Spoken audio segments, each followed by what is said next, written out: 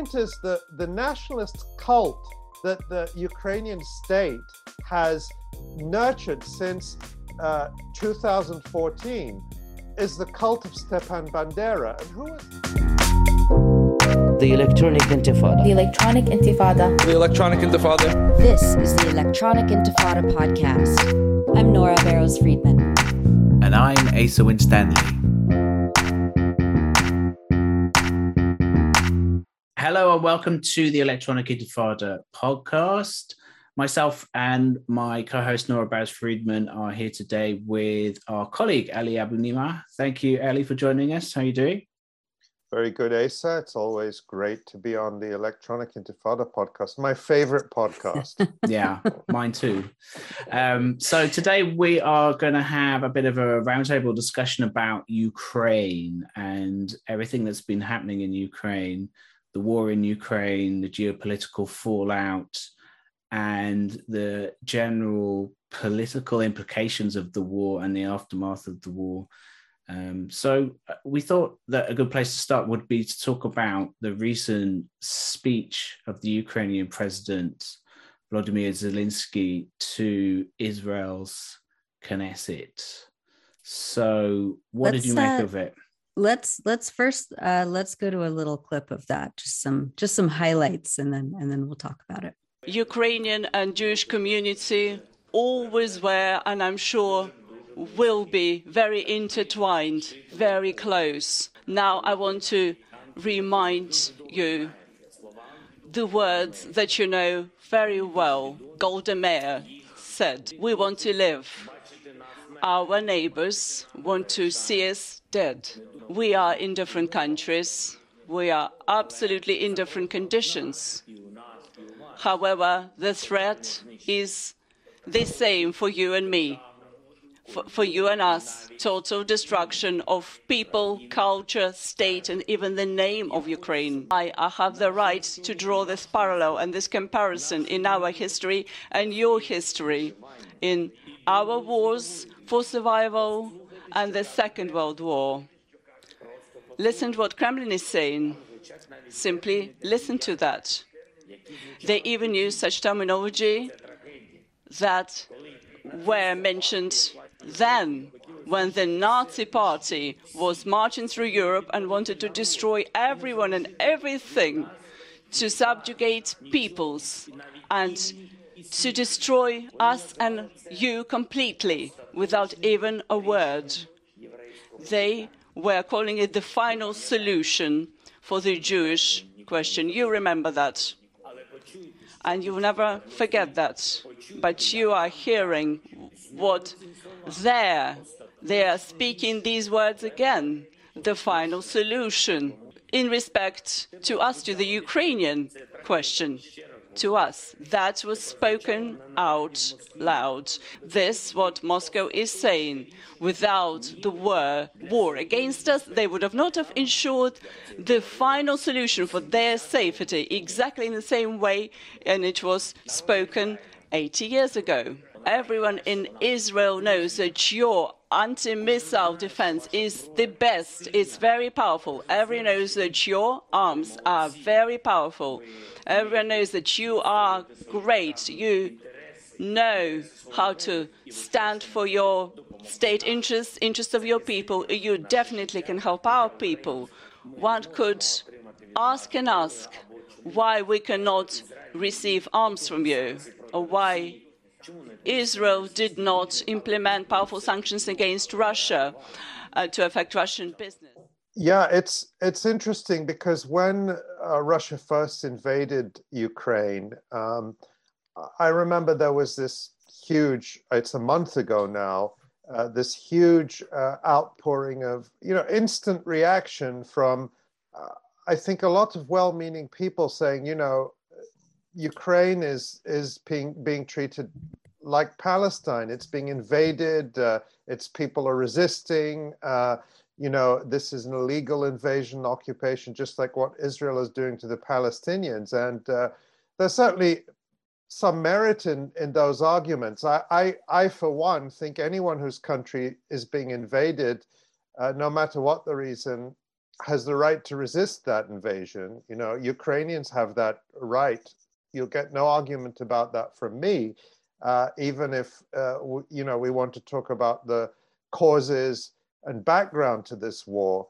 But what's been consistent all along, and we see this in Zelensky's speech, is Ukraine's insistence that Ukraine not be identified with the Palestinians, but that Ukraine be identified with Israel. And Zelensky makes this very clear in the Knesset speech that, you know, we, Ukraine, are like you, Israel, and our enemies are like your enemies. Therefore, you know, on the Israeli side, it would be the Palestinians, and on the Ukrainian side, it would be the Russians. Therefore, you know, the Palestinians are the Russians as far as Zelensky is concerned. And Zelensky is not the first one to say this. This has been consistent from Ukrainian officials since even before the Russian invasion. But during the invasion, we saw similar statements from Vitaly Klitschko, the mayor of Kiev, who said how much he admires the Israeli army and how the Israeli army is his model for how to defend Kiev.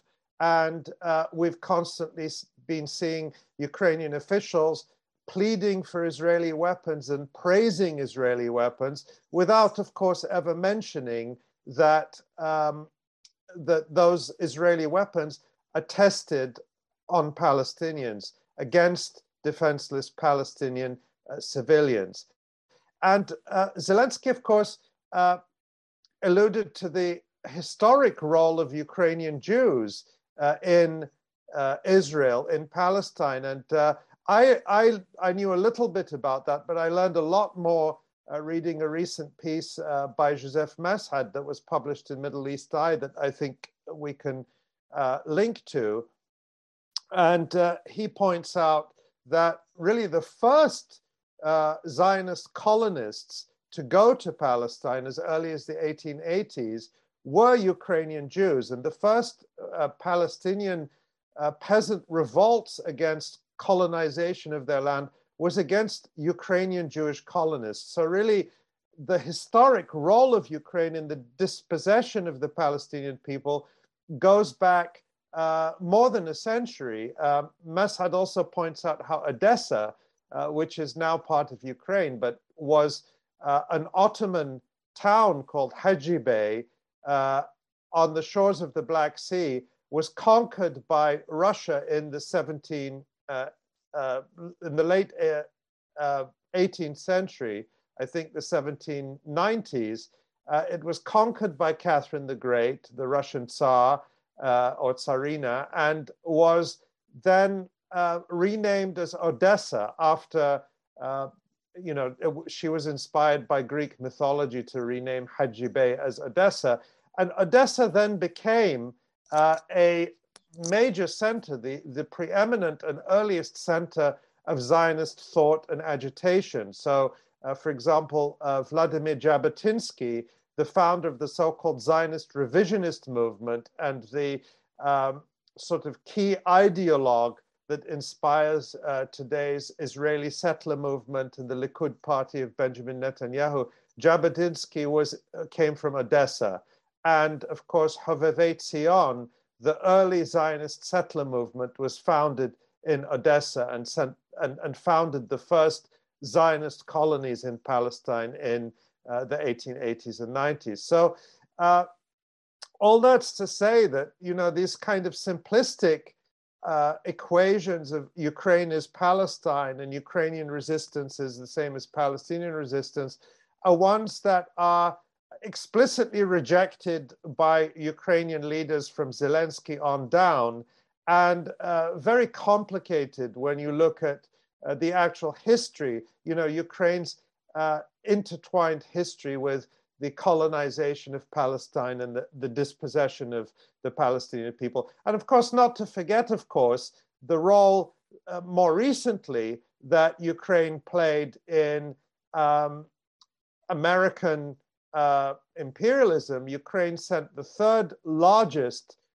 military contingent as part of the US-led illegal invasion of Iraq. So I think all of this points to there being just such a lack of context and knowledge in so much of the discussion we see, the sort of flag waving discussion we see that just eliminates all of this history and context. And I think hampers us from really understanding how we got to this point, and then what may happen as a consequence of it, both in Ukraine and globally. Yeah, I mean, just here in the so-called progressive Bay Area of California, you can't go 100 meters without seeing Ukrainian flags outside people's houses. There's on one of the overpasses on the nearby freeway, there's this huge giant banner that says "We stand with Ukraine" and "Slava Ukraini," which, as Asa has pointed out, is actually a slogan that has fascist history and undertones. People have this very knee-jerk reaction of supporting Ukraine because the corporate mainstream media has told them that this is the correct position without any questioning, any context, any historical analysis at all. What can you say about the way that this narrative has been pushed from this context of knowing what we know about how the media has historically treated Palestinians and the connection between Ukraine and Palestine? Yeah, I think that someone on Twitter said this, and I can't remember who it was, but the phrase they used stuck with me. That the liberal response is that they're born outraged yesterday, and that's the approach to every single issue that's put in front of people. People who couldn't point to Ukraine on a map a few weeks ago are suddenly, the only important thing is that Russia invaded, and that has to shape our entire understanding and response, without having any understanding of what has happened in Ukraine in the last 8 years, the role of the United States in fomenting the coup in 2014 that brought neo-Nazis to power in Ukraine, neo-Nazis who dominate the Ukrainian state. They may be, it's a point that I've heard you make, Asa, in other podcasts, that Nazis don't need to be a majority to control the state, because they control the state through fear and terror. And even Zelensky, the president, cannot defy the Nazis without, risking his own life. They've openly threatened his life. But these Nazis, like the Azov Battalion, the Ida Battalion, C-14, and other Nazi groups that were instrumentalized and supported and used by the United States to foment the coup, so that Ukraine would abandon its neutrality and move into the NATO camp. And I think many people have seen, and if they haven't, they really should see, the lecture by John Mearsheimer from 2015.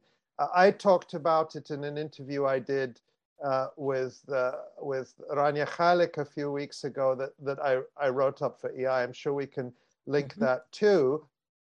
But Mearsheimer explained in 2015 how the crisis in Ukraine, and he says this today, he maintains this position, that the war is the fault of the United States. It's an unpopular position, he says, because it's one that casts blame on the US, and who wants to do that in this atmosphere if you're trying to make a career in American media or politics? But he says that, that really the US push starting in 2008 to say that Ukraine and Georgia were going to become members of NATO, not Georgia, the southern US state. Georgia, the country. Georgia, the country in the Caucasus. Georgia, the former Soviet republic. Yeah. Let's remember, Georgia that was part of the Soviet Union. And the point he makes is that Russia, and this is now, I hope, well known, although there are still people who deny this, a well-established history, that at the end of the Cold War in 1989, 1990, the explicit condition for German reunification, for the Soviet Union acquiescing to German reunification, was that NATO would not expand 1 inch eastwards. That was the terminology that was used, that was memorialized in countless diplomatic notes and records and conversations and so on. And despite that, Russia absorbed, it acquiesced to 2 waves of NATO expansion in 2004, and then again, I forget exactly what years those were. But then in 2008, and those previous waves basically absorbed most of the former Warsaw Pact countries, the countries that were previously aligned with the Soviet Union, and the former Soviet republics of the Baltic republics of Lithuania, Latvia, and Estonia. And then in 2008, when NATO said that that Georgia and Ukraine would become NATO members, or the door was open to them, that's when Russia really drew the red line. And what Mearsheimer predicted accurately in 2015 was that the US pushing Ukraine to become a NATO member and using Ukraine as basically cannon fodder in a proxy war with Russia would lead to Ukraine, in his words, getting wrecked. And it was really prescient. Yeah. And people are very mad at Mearsheimer for being correct. But I think we should thank him. And I don't necessarily like these analogies because, you could argue, well, Ukraine is a sovereign state and they're free to say they want to join NATO or the EU or whatever it is. But NATO is also free to say, no, that would not be wise. We think that NATO should be neutral. We think that Ukraine should be neutral. And you can just imagine, others have made this analogy, what would the US response be if Mexico joined an anti-American military alliance with, say, China and started stationing, missile systems on, in Tijuana or in Ciudad Juarez or just across the border from the United States? We know that the Monroe Doctrine, the American Monroe Doctrine, has led to the United States invading numerous countries in the Western Hemisphere precisely in order to maintain its sphere of influence. And right now, the Solomon Islands, a country that in the Pacific that suffered horribly under British colonialism, and the British rule in the Solomon Islands was as brutal there as anywhere in the world, is as an independent state, is freely negotiating a security treaty with China.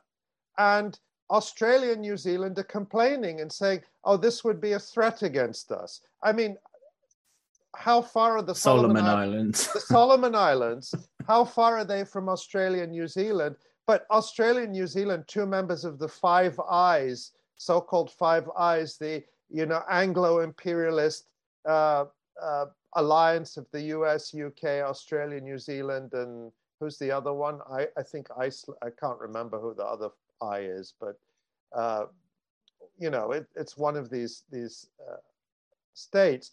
And Australia and New Zealand are saying this is illegitimate, that a deal with China would be a threat to us. So we're told on the one hand that, Ukraine is completely free as a sovereign state to pursue NATO membership, and Russia doesn't have a right to say a thing about it.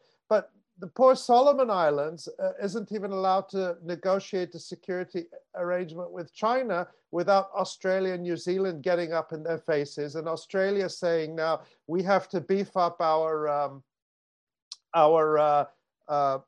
military spending in order to meet a threat from China. And I mean, this thinking is delusional. I mean, the population of Australia is 25 million people.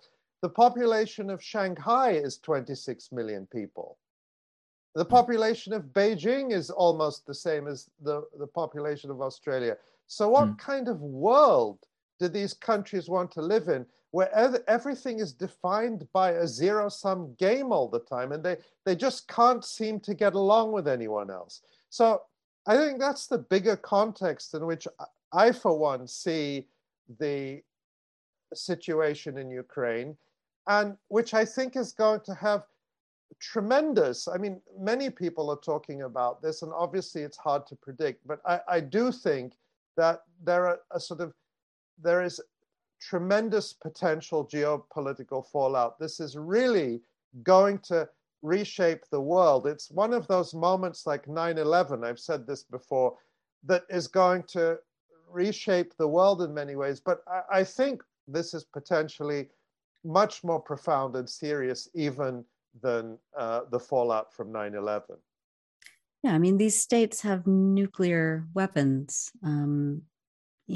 The U.S., Israel. I don't understand how people aren't more terrified at especially the liberals and the Democratic Party pushing for more and more war, not diplomacy, not de-escalation, but more aggression and I mean, pulling us at the brink. That's the remarkable thing, Nora, if you think about it, that there is no push from the so-called West for a negotiated political settlement to the problem, the long-standing problem between Russia and Ukraine. This is not new. This started in 2014, but before 2014, because the history in that part of the world is that these lands were part of Russia, and Ukraine is a country that is divided between a Russian-speaking population, a Ukrainian-speaking population. There are divided loyalties, divided aspirations for the country. And in such a country, you cannot impose one vision on an entire population. This is the thing that really exasperates me about all these Ukrainian flag-waving liberals is that, I don't claim to be an expert in Ukraine, but I know it's obvious to anyone who's been paying attention, who just reads a bit of news about what's been happening in the country. At least since 2014, there's been a civil war ongoing in the eastern part of the country. A large minority of the Ukrainian population sees itself as Russian and declared their own independent republics. And this is what Vladimir Putin has now recognized. It's convenient. It's sort of convenient start to the war to view the war as just starting now. Obviously, it's been an escalation. But this kind of head in the sands moment, it's very convenient for all these liberals who have this. I mean, it's kind of a Russiagate derangement syndrome, is the way I see it. Is that they're so obsessed by this narrative about Putin being this uniquely awful dictator, and this sort of, I guess, Rachel Maddow brain syndrome of just seriously the official enemy that you're supposed to hate all the time, right? Reflexively, without any questioning, without any introspection, without any analysis. I mean, just take an analogy. Many people will know that I have long concluded or advocated that there should be a single state in historic Palestine in which Israeli Jews and Palestinians and others live in equality, in a democratic, decolonized state with restitution for all. Under no circumstances would I suggest that Israeli Jews need to be forced to speak Arabic and that Hebrew should be banned and that whatever it is. But that's the equivalent of what I see as this kind of extreme Ukrainian nationalism that's being promoted. I believe, of course, that in the context of equality, of democracy, of decolonization, of course, Hebrew should be a language that people speak and are educated in and are free to use and should have equal status for the population that speaks Hebrew. And yet the Ukrainian government has passed laws outlawing the use of Russian language in certain public contexts. As has Israel as part of its nation-state law, so-called nation-state law passed in 1918.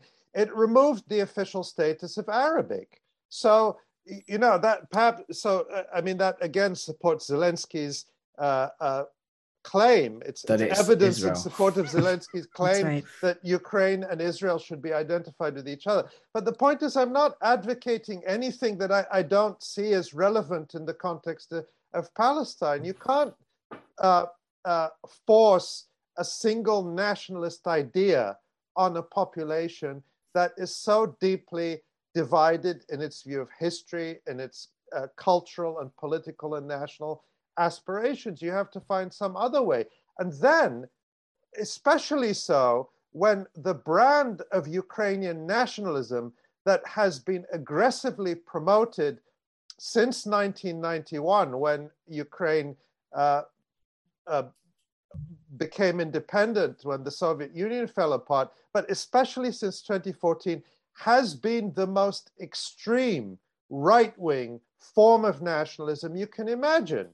And let's talk about this for a second, because what we have in Ukraine, we've all seen these discussions online where, people are saying the Azov Battalion, this group that was part of, the right-wing coup in 2014, the US-backed coup, that they're Nazis, that they use SS symbols, that they openly,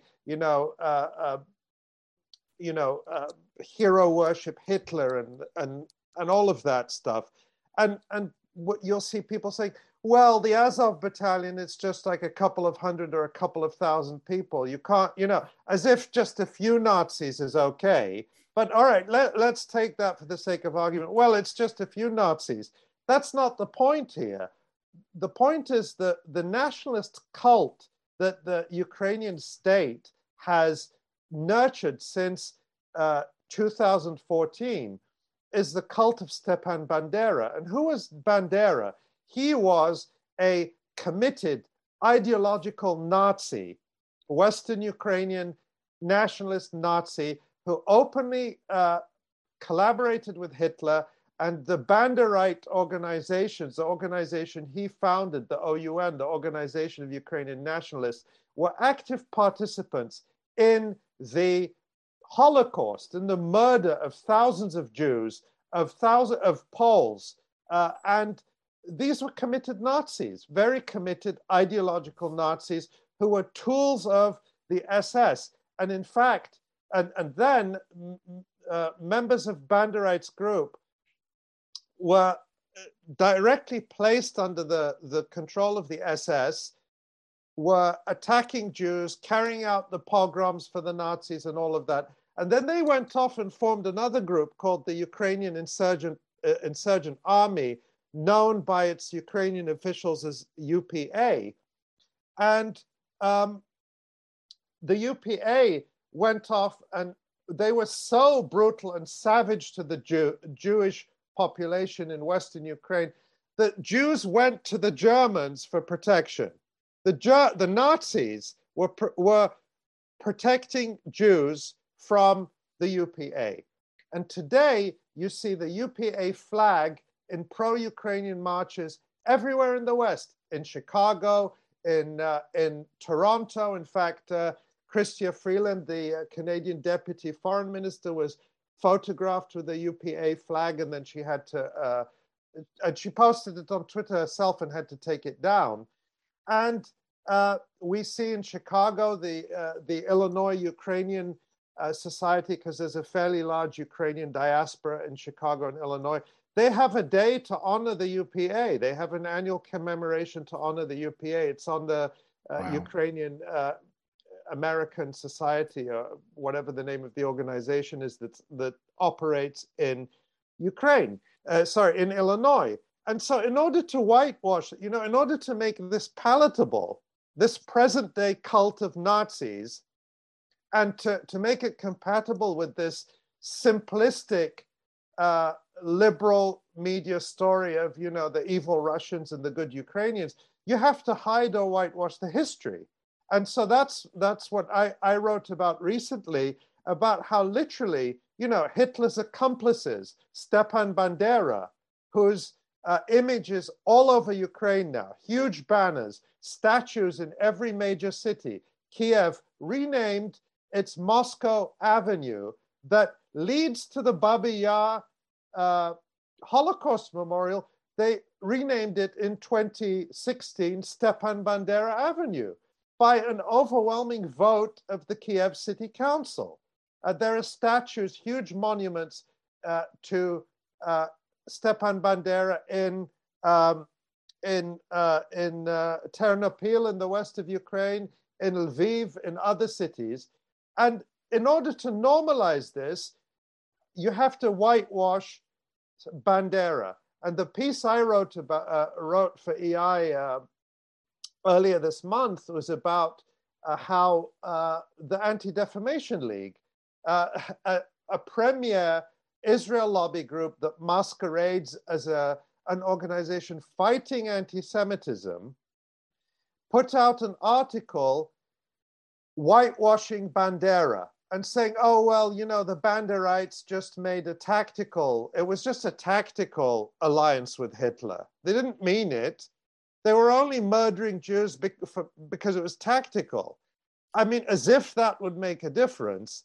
But, of course, it wasn't just tactical. These were ideologically committed Nazis. And that's who the West, the so-called West, the democracy-loving West, are supporting today. The political heirs of Stepan Bandera and Hitler's accomplices. And let's just be clear. I just want to be clear about one thing. I'm not saying that, you know, all 40 million people in Ukraine are Nazis. Of course not.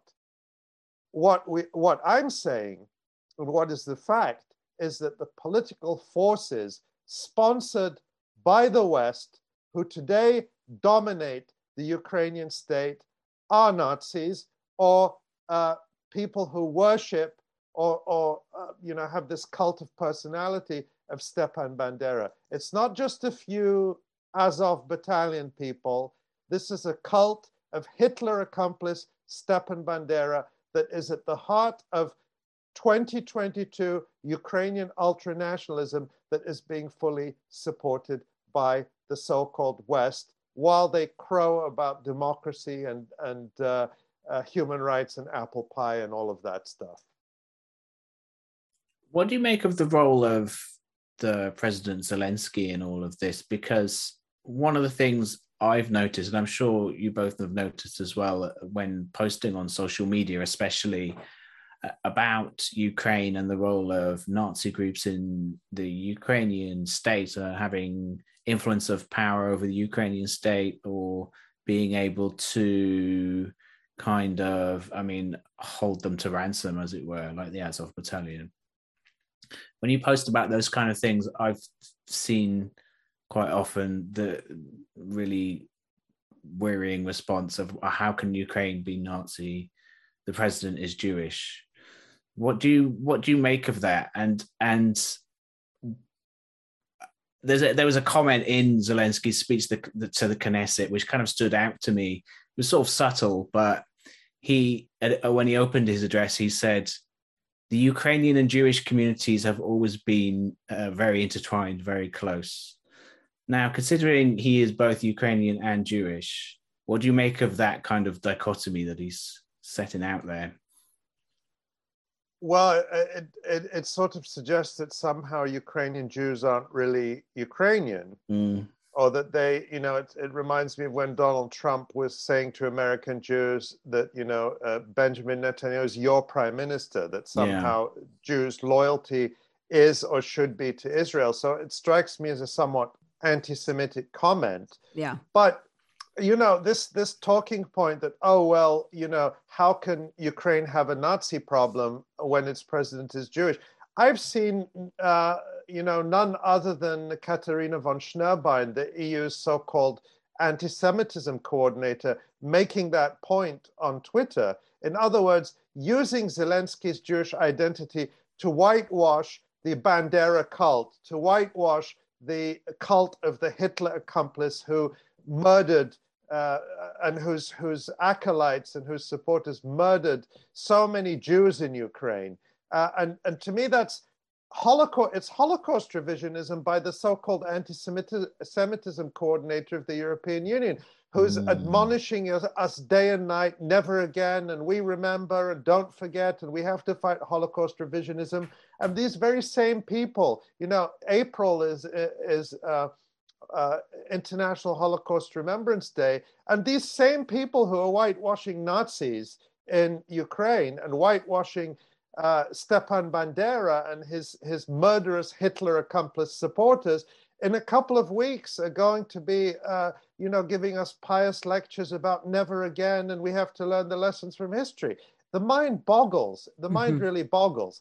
But the claim that, Zelensky is Jewish, so how can there be a Nazi problem in Ukraine, is much like saying, Barack Obama was black, so there's no racism in the United States. There's no white supremacists. There's no neo-Nazis. There's no police violence. There's no, systematic inequality. There's no new Jim Crow. There's no mass incarceration because America elected a black man. And in fact, that was the liberal fantasy of Barack Obama. That absolutely was the liberal fantasy of Barack Obama, that, we've redeemed ourselves and we've overcome our difficult history because we elected a black man. But it's no more true in the United States than it is in the context of Ukraine. Yeah, I mean, I think if the Proud Boys or the KKK were officially appointed to be a unit of the American military, in the same way that the Azov Battalion has been made a unit of the Ukrainian military since 2014, by the way. That would be a next level of concern. I would be very concerned about that. And you'd have to say, there's more than, there's a Nazi problem in every Western country in a lot of ways, but in terms of, there's these groups that exist, and yes, sometimes they try and infiltrate police forces and the military and so forth.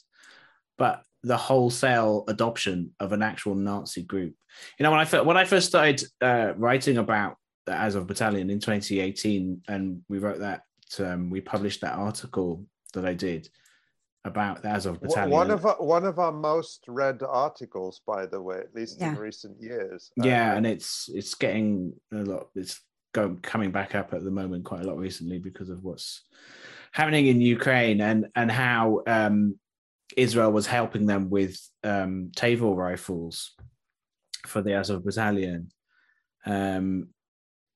I put in the headline and I described them as a neo-Nazi group, but as our colleague Maureen Murphy said recently, there's not really anything neo about it. They're just a Nazi group because there's a continuity there. There's a continuity between, as you described at the beginning of this conversation, the history of the Holocaust and Nazi groups and kind of satellites of and puppet regimes of Hitler's regime. And it's so, of course, I mean, we know, and it's something we've all written and talked about a lot, the weaponization of the idea of anti-Semitism almost exclusively as a weapon against the Palestine solidarity movement, where even the mildest criticism of Israel will get you branded as an anti-Semite and a Nazi, whereas the same people like the ADL, the Anti-Defamation League, that allegedly exists to defend Jews against anti-Semitism, is busy whitewashing Hitler's accomplices. It's infuriating. That's what's happening. It is infuriating. And I think this is exactly, I think you're right there, Ali. I think this gets to the heart of why we've been covering Ukraine at the Electronic Intifada over the past few weeks, because it gets to the heart of the hypocrisy about the weaponization of anti-Semitism. Yeah. Because, you know, Loki, a British rapper who sings "Long Live Palestine," is branded by the Israel lobby as an anti-Semite, but then literal Nazi group in the Ukraine branded by those same pro-Israel groups to be freedom fighters defending Mariupol in eastern Ukraine, supposedly. You know, and it's like, it's like in the years I've been writing about the Israel lobby, you kind of have to, you get a crash course in how this works, and you have to kind of educate yourself about the true history of anti-Semitism. And so we know about all these things that have happened, in these terrible things that have happened to Jewish people in history. And so therefore it's astonishing, you could say, perhaps not completely surprising, to see the hypocrisy here, and how the reality of actual real current day anti-Semitism and racism is being kind of whitewashed by these very same groups. So it's the pure, to me, it's kind of the pure hypocrisy, I suppose. Absolutely. And I mean, all that hypocrisy is blown open now. I mean, you know, we all saw it in the first days and weeks of this war, with, you know, the racist description saying, you know, oh, Ukraine is civilized and European, unlike Iraq, unlike Afghanistan, Right. unlike other countries that have been subjected to. It was a real masks off moment. It was a real masks off moment. And also with respect to, you know, the BDS, boycott, divestment and sanctions movement. And you had that excellent podcast, a recent episode with Olivia Catney from the boycott, divestment and sanctions movement, talking about just the sheer hypocrisy. Now, everything, you know, Russian is being boycotted and maligned, whereas, you know, all the excuses that were used for so many years to protect Israel against even the mildest consequences for its actions, its crimes against the Palestinians have all blown up. So it is a masks off moment, and it is a moment, I think, in many ways, you know, for me, trying to look at this in a longer historical context, where in some ways I think that in the minds of many of the warmongers in the West, they see this as a replay of, or let's say continuation almost of World War II, that a lot of those people never forgave the Soviet Union for defeating Hitler. I really think that there's something to that, because the one of the key ways that the far right in Europe whitewashes the Nazis, whitewashes Hitler's accomplices like Stepan Bandera, is to say what the ADL said, is that, oh, well, for Ukrainians, you know, they're seen as symbols of anti-Soviet resistance, anti-communist resistance. Who was the anti-communist resistance? They were Nazis. They were Hitler's accomplices. They were explicit about it. They were explicit about it. So it's you know, in order to, you know, the hatred of the Soviet Union, the hatred of Russia is so strong to the point of allying with Nazis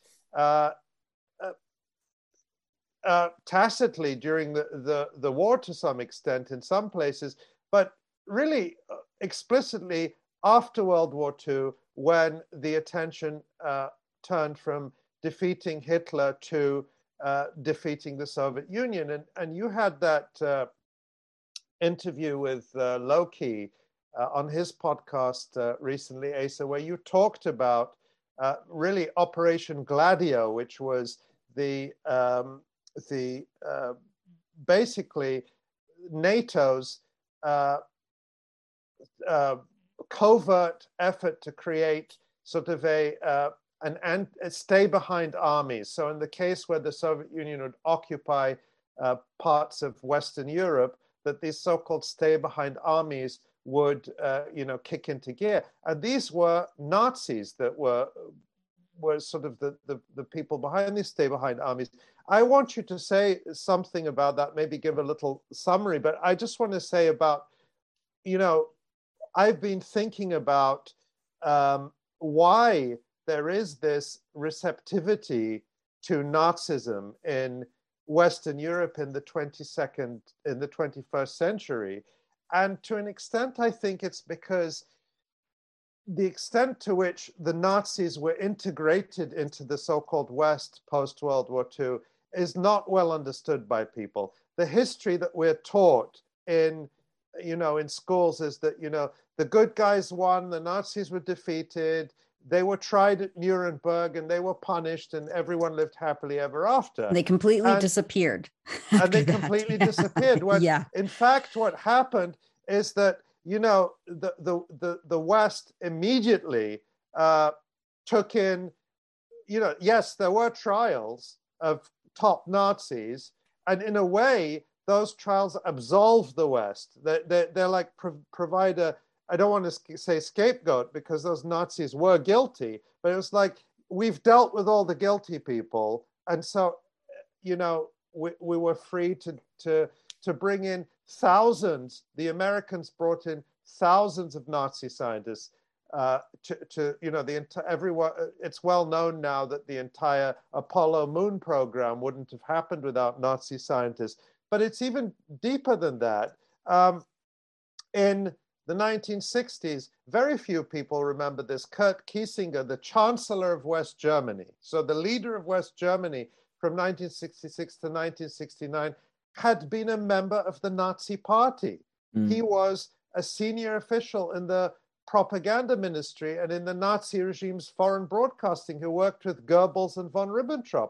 He was the Chancellor of West Germany. I think it might have been Mark Amers who said recently on Twitter that the famous Stanley Kubrick film, the character Dr. Strangelove in Stanley Kubrick's film, who is this sort of parody of a war-mad professor who's trying to sort of warmonger war between the US and the the USSR, is said in that film in passing to be a former Nazi scientist. And, I remember watching that probably in my teens or early 20s and, thinking, oh, this is a bit over the top, but that's literally true. That's what happened. Literally true. When the Bundeswehr, the modern German army, was founded in 1955, remember the Soviets wanted Germany to be neutral, an understandable position after all the trouble that Germany had caused. The Allies, the Americans and their allies, refused, and in 1955, the West began to rearm Germany, West Germany, and founded the Bundeswehr. And the Bundeswehr was staffed by, there were hundreds, if not thousands, of former Waffen-SS officers brought into the Bundeswehr, into the modern German army. So again, Nazis rehabilitated, Nazis brought back in. And I think you see this across the so-called West, certainly in the US. I mean,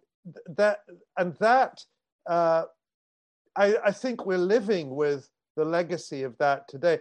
Asa, why don't you say a little bit, just give kind of a quick summary of some of the points you made with Loki, because I thought that was just so important, that history. Yeah, I mean, it's like you say, Ali, this is a really badly understood part of our history. And, I include the left in that. And this is something that I've only begun to educate myself about recently. The history is there. You can go out and read it. But as you say, it's not taught. Same in British schools. I remember, being brought up in schools in South Wales when I was young, and everything, of course, it has the same educational program as England, and everything we're taught is the heroic, effort of the British people to defeat the Nazis, and the Blitz, and bomb shelters, and we'll meet again, and all that kind of stuff. Which is true, but there's another part of the history which is not told, which is that, first of all, there's especially in Britain, there's an overemphasis on Britain's role in the war, and we weren't taught about, actually, it was the Soviets, it was the Red Army who did most of the fighting or most of the dying, and that really defeated Hitler.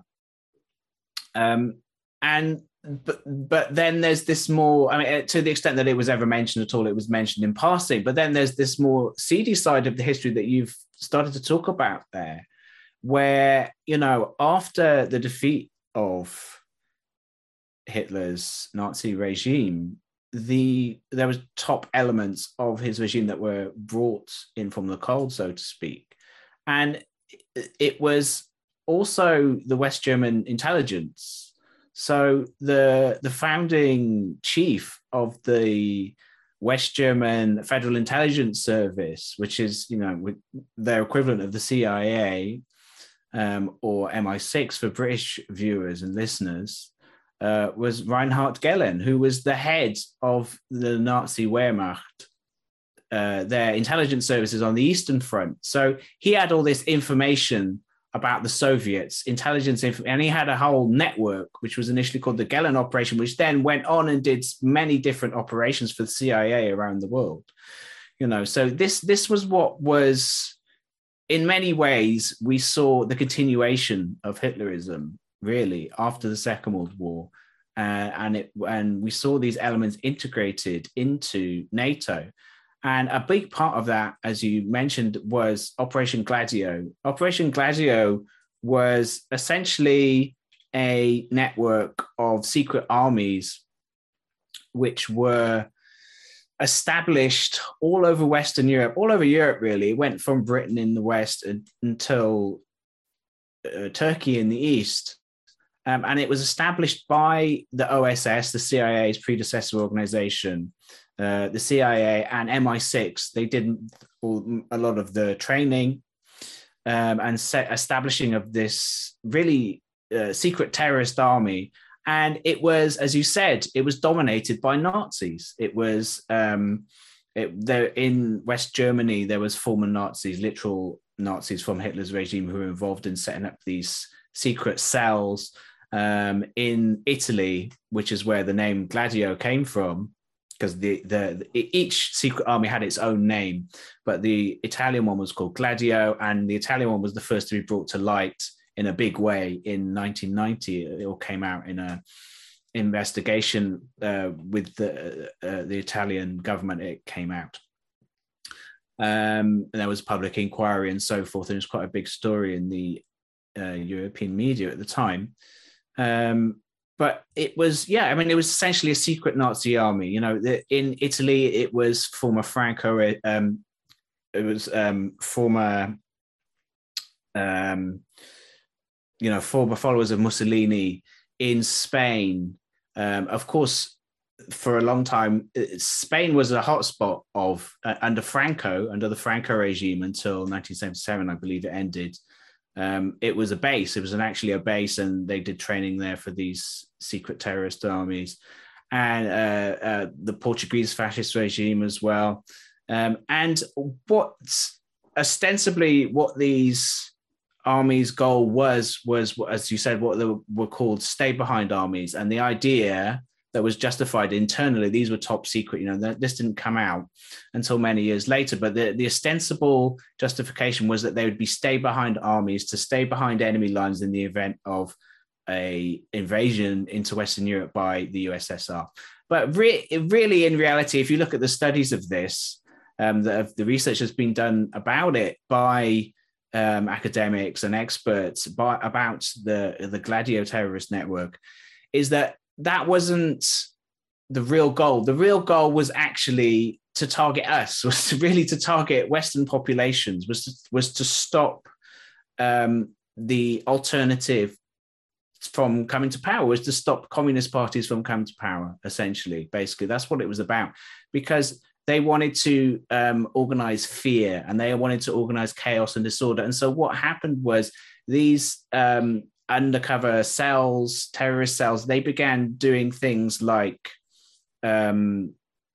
targeting just mass bombings, basically bombings and shootings and different kinds of things in different countries, especially in Italy. The places we know most about where it came out were in Italy and Belgium, and France to a lesser extent. All over Europe, there was atrocities that were carried out, which were actually, you hesitate to use the term, but they were literally false flags. You know, they were false flags. We've heard a lot about false flags in recent weeks, where, you know, it was being said constantly in the Western media that Russia was going to carry out a false flag in order to trigger an invasion of Ukraine. Well, that never happened. But, you know, and, you know, sometimes there is some rather bizarre conspiracy theories about false flags, but these things do exist in history. So it's essentially, the meaning of it is just basically that an attack is made and is carried out, an attack is carried out, usually a kind of terrorist style atrocity is carried out, and then is deliberately made to look like it was done by somebody else in order to incriminate them. So in the case of Italy, for example, the Bologna bombing, 85 people in the early 80s were killed. 85 people in the train station in Italy were killed, and in this bombing that was done by the Gladio organization, which was these, you know, former followers of Mussolini and all these kind of various Italian fascists who were carrying this out. And then it was made to look like, you know, they were organized under the auspices of Italian military intelligence. You know, this went to the top levels. You know, this wasn't just like, oh, a few rogue elements. This went to the very top, and it was organized by NATO. So it was started by the CIA and MI6, but when then NATO officially came into existence, NATO took on the coordinating role of the Gladio organization, and that meant they had access to things like Italian police could then cover things up. You know, there was these mysterious investigations that never went anywhere, and it took some things like there was some campaigning judges in Italy who, you know, were then threatened and so forth, but some of them managed to get details out about it. And it's thanks to things like that that we even know about it. I can't believe Rachel Maddow forgot to tell us about this. Yeah, I mean, Gladio is wild because it sounds like something from some sort of thriller or conspiracy novel or something, but it's the details of it. The truth is stranger than fiction, really. And the goal of what, just one final thing to say, the goal of what they were trying to do was sort of twofold, where they were trying to create fear. For one thing, they were trying to create fear in the population, where it was a kind of sense of chaos. You know, in Italy, it was called the strategy of tension, where it made people feel like they had to turn to the government, or even, you know, in some cases, in some countries, to kind of push for a coup, that there would be some kind of coup by right-wing elements, as we saw happen in Turkey with the military. The military coups that we saw in Turkey, and there was claims of soft coups in other countries as well, like France.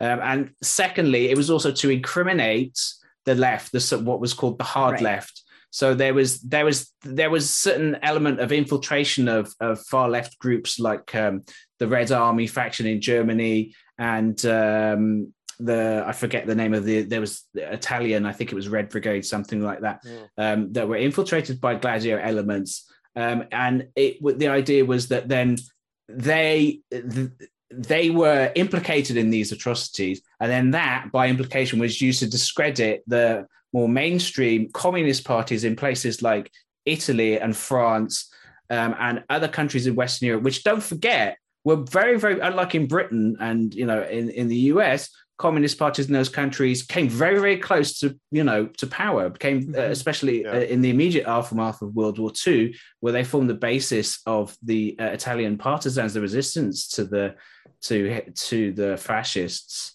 They came close to winning the elections after the Second World War, and these kind of things. They would routinely get like 25, 30%, that kind of thing. These were real contenders for power in in these countries. So it was about preventing also the left from gaining power through democratic means. Yeah, absolutely. Sounds familiar. So, yeah. Yeah, so, and I think the last thing I want to say about Gladio is that, there's a comment my friend Louis Alday made to me recently, which is that what we're seeing now in, not so much in Ukraine, but here in the so-called West, in Britain and in the UK and in Western Europe, but in Britain and in the US and in Western Europe, with a kind of all-out media war there has been on the issue of Ukraine. It feels what Louis said was that it feels like the victory of Gladio, because the target is us, the target of this kind of war fever against Russia, and the target of this kind of normalization of Nazis that we're seeing.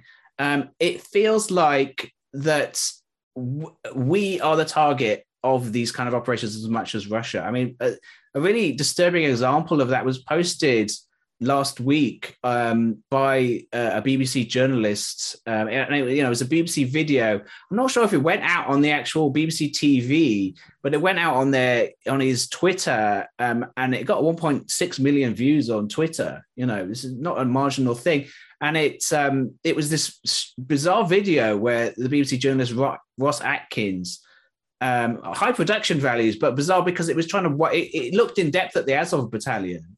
And it was essentially sort of whitewashing them and saying, well, yes, they have Nazis in their ranks, but it's only 10 to 20% of them that are Nazis. And actually, they're the best fighters. So therefore, you can understand why Ukraine is arming and normalizing them. So this is the real disturbing thing to me that we're seeing. It's this sort of normalization of Nazis in 2022. Incredible. Yeah, incredible. And I think all this war fever and the flag waving and all of this has the effect of just fogging people's vision to some of the serious geopolitical consequences to some of this, which will be devastating to people all over the world. Already there are warnings because Ukraine and Russia are the two among the biggest. Russia is the single biggest wheat exporter in the world. And that's, by the way, a recent phenomenon. In the 80s, the USSR, the Soviet Union, had to import huge amounts of grain from the United States. Now, Russia is the world's biggest grain exporter, followed by the United States, and then Ukraine and Canada are, they're in the top 5. And many countries in the world depend on, many countries in Africa, in Asia, depend on grain from Ukraine and from these countries. The energy situation in Europe, I mean, this is like the Americans are so happy with this because, the natural thing for Europeans to do is to trade with Russia. They're on the same continent. Russia has massive natural resources, and Europe is, what is it? 40% of its gas comes from Russia. Well, now they've said we're going to cut off all Russian gas, within a few years, maybe sooner if they're not willing to pay in rubles. But, we're going to start, they've signed a deal, the EU has signed a deal with the United States to begin importing liquefied natural gas from the United States. First of all, that's not going to happen overnight if it happens at all, because the infrastructure isn't there. And secondly, it's a very expensive process because you have to extract the gas through, fracking or whatever horrible processes they're using in the United States. Then you have to liquefy it, which is an expensive and energy-intensive process, ship it across the Atlantic in container ships, and then deliquefy it on the other end and distribute it. So you have to have all this infrastructure, new distribution networks, terminals, etc. And from what I'm not an expert in this field, but from some of the stuff I've read, the American gas will be at least 20% more expensive than Russian gas, which just comes out of the ground and then flows through a pipeline. But this makes the US, makes Europe even more dependent on the United States, even more dependent on NATO and Gladio and all that, because Europe is cutting itself off from its natural trading partner, which would be Russia. And then this is not a bad thing. It's a good thing or a bad thing, I suppose, depending on your perspective and where you sit. But the freezing of Russian reserves by the West, by so-called sanctions, and by the way, this isn't the first time, because we've seen other official enemies have their reserves frozen or stolen, not least Venezuela, whose assets were stolen by the United States and handed over to the US appointed so-called president of Venezuela, Juan Guaido, but also the Bank of England, which confiscated Venezuela's gold reserves. And the signal that this is sending to countries all over the world is that the dollar and the euro and the British pound are not safe havens that people thought they were, because you put your reserves or your money in a place you think will be safe and secure, and that when you need it, you can pull it out and use it. And what what countries are learning instead is that if you put your reserves in British or American or European banks, and then you have any kind of dispute with those governments, they will just steal it from you. And so it is accelerating, I think, the move towards alternative forms of reserves and currencies, whether it's gold, or whether it's the Chinese currency or the ruble or whatever it is, to create more independence and to circumvent the global financial and banking systems that since World War II have been completely controlled by the West. It will also probably encourage more trade that does not go through or depend on the West. But let's also be very sanguine that none of this, there's no guarantee that any of these global shifts happen smoothly. And people all over the world are likely to suffer. I mean, even Joe Biden said the other day, there's going to be food shortages in the 21st century, global food shortages. What does that mean? What will that mean for people all over the world? What will it mean in terms of political stability and unrest?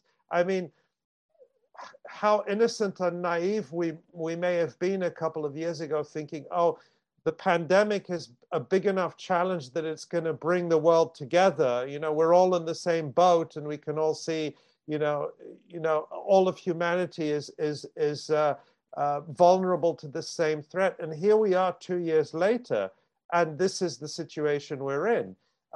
It is in the 90s, all the talk was about globalization, and now we have really deglobalization happening. And that's not necessarily a bad thing in many ways. People are talking about a return to more local economies, more regional economies, more regional and sustainable supply chains and agricultural chains. And all of that may ultimately prove to be a good thing. But in the short and medium term, the risks and dangers for the world are immense. And I think it traces back to the unwillingness of the so-called West to let go of its hegemony. They just want, it's like, we have to have it. If we can't have it, we'll smash everything up. And the view that everyone else is a threat. China is a threat. Russia is a threat. Anyone else rising up as a threat. This Manichaean zero-sum view of the world that has been so dominant in the so-called West is just very, very destructive. And, it also comes along with an alarming dose of Nazi whitewashing as well.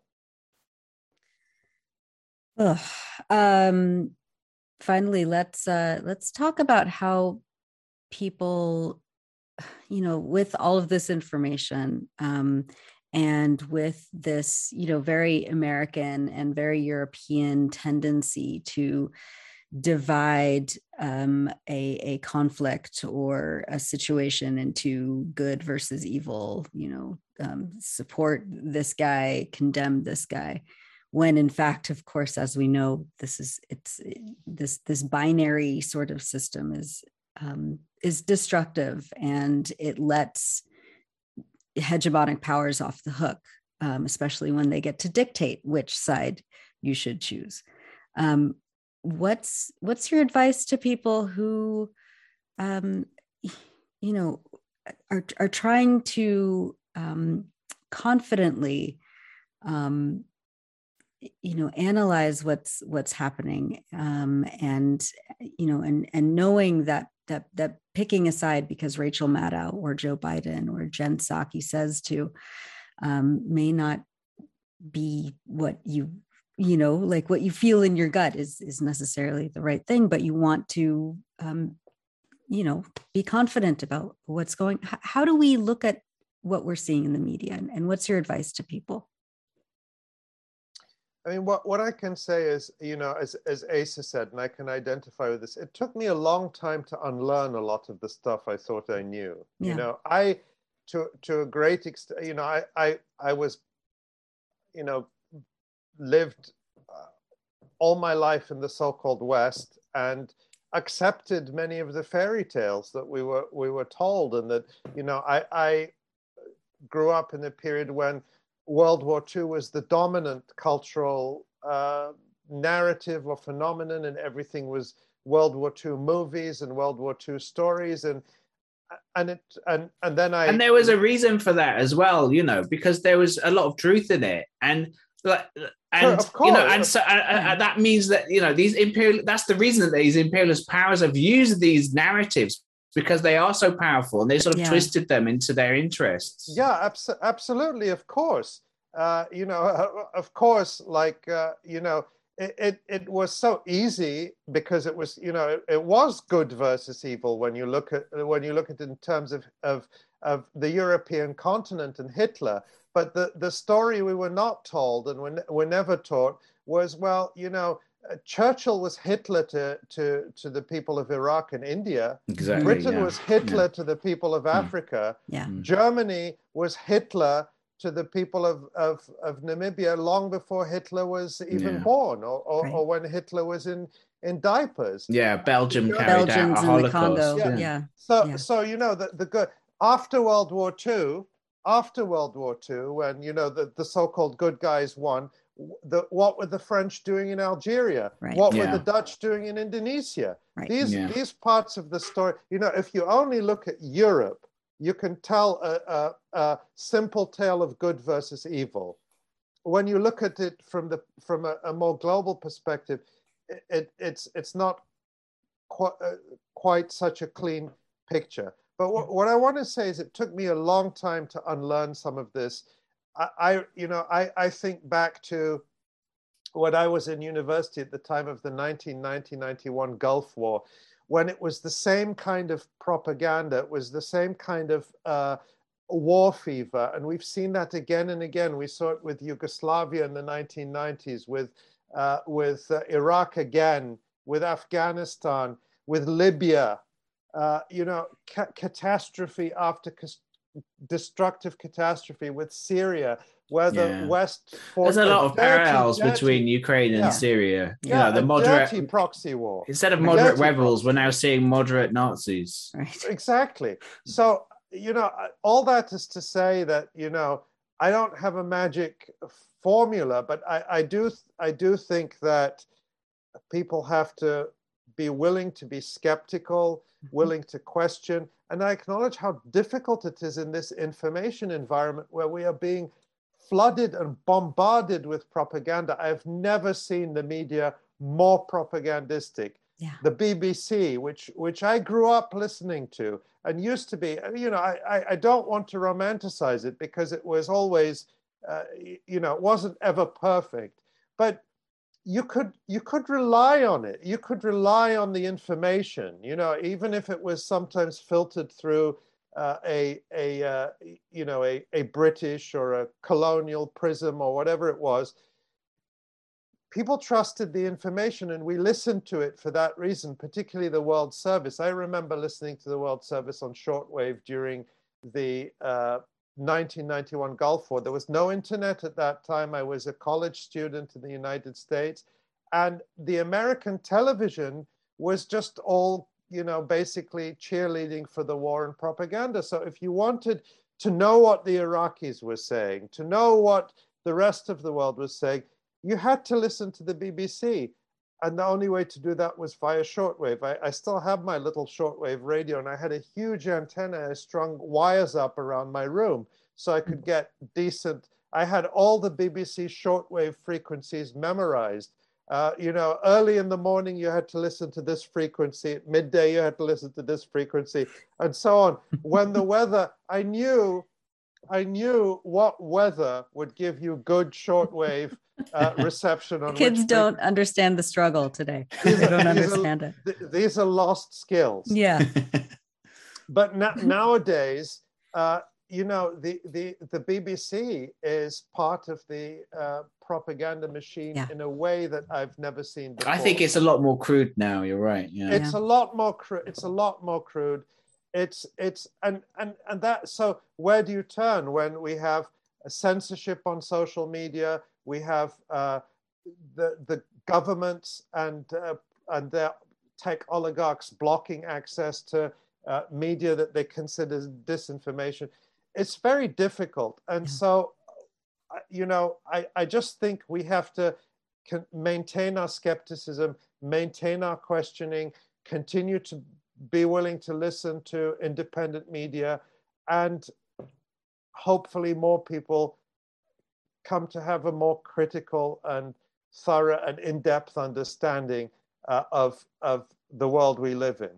And of course, people should read The Electronic Intifada and read some of the articles and resources. I've always wanted to do this, that we're going to link down below. Also, like and subscribe. Like and subscribe. Don't forget to like and subscribe. And donate. Yeah. Thank you for that. And yes, we will obviously have all the links on the blog post that accompanies this episode. Ali Abunimah, Asa and Stanley, thank you for this special episode of the Electronic Intifada podcast. And we will have you back on very soon, Ali. Thank you. Thanks for watching this video.